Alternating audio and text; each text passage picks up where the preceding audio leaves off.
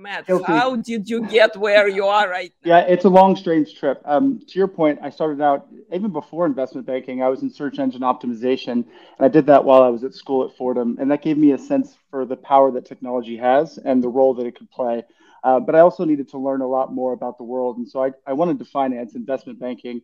And I studied school here in New York. I went to a pretty large investment bank down on Wall Street, and I stayed there for about 4 years. About a year in, I actually wanted to leave. Nothing against the firm. I just had other ideas and aspirations. And they sat me down and said, you're just getting started. What do you want to do? And I said, well, I want to start a hedge fund. And they looked at me and they said, you're 25. What are you talking about? And I said, well, I want to try. And they tried talking me out of it. I didn't want to. So they gave me the permission to stand one up while I was still working at the firm, as long as I put all my trades through compliance. They could see that I wasn't doing anything silly. Anyway, and it was a great experience trying to launch my own hedge fund. And for the audience out there, I'm not being introduced as a hedge fund manager, and there's a reason for that. The hedge fund failed. We only got about 30 or 35 million under management, and you need something like 100 million under management to succeed. But it was a great experience for me, and it was also useful to be inside of an incubator, essentially, to be at an investment bank while I was trying to do that at the same time. So for all the entrepreneurs out there, taking risk is the way you get successful. But if you could take structured risk, that makes you a little bit safer at the same time. So anyway, I learned a lot. And then the investment bank was sort of eye-opening for me, because I started to see that the role of technology was having an influence on economics, and the role of technology's influence on the economics of the industries were increasing as time was going on. So tech was playing a bigger and bigger role. So I jumped from tech into finance, and then immediately I started to get the bug and think like, oh, maybe I've made a mistake. Maybe I should be back in technology. So exactly, and you're a technologist now, right? And you have an amazing LinkedIn profile. I encourage everyone, check out Matt's profile and check out his experiences and just connect with Matt. How about that?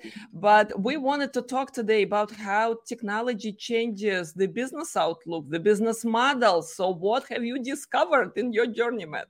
Well, so after the hedge fund failed, I had some private capital left over. And so I invested into 5 different companies. And almost immediately, 2 of them went out of business.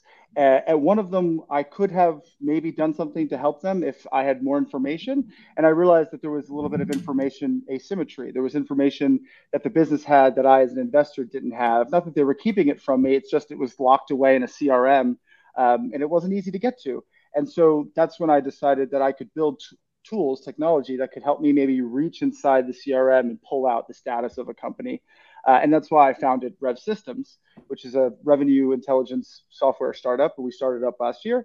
And basically, we connected the CRM. Like when you take your car to the dealer and they hook the car up to the check engine light little battery, and it reads and says, the computer says, oh, this code came up, this code came up, this code came up. I thought to myself, why isn't there a check engine light for the revenue engine?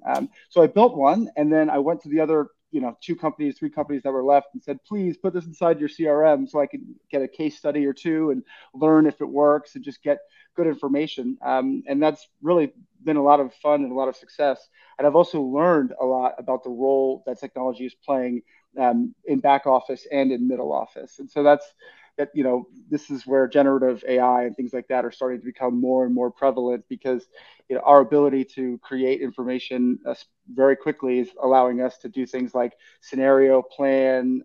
We're able to do causal analysis and look at the difference between changing in velocities or pipeline dynamics and all sorts of other things. It's really an incredible world.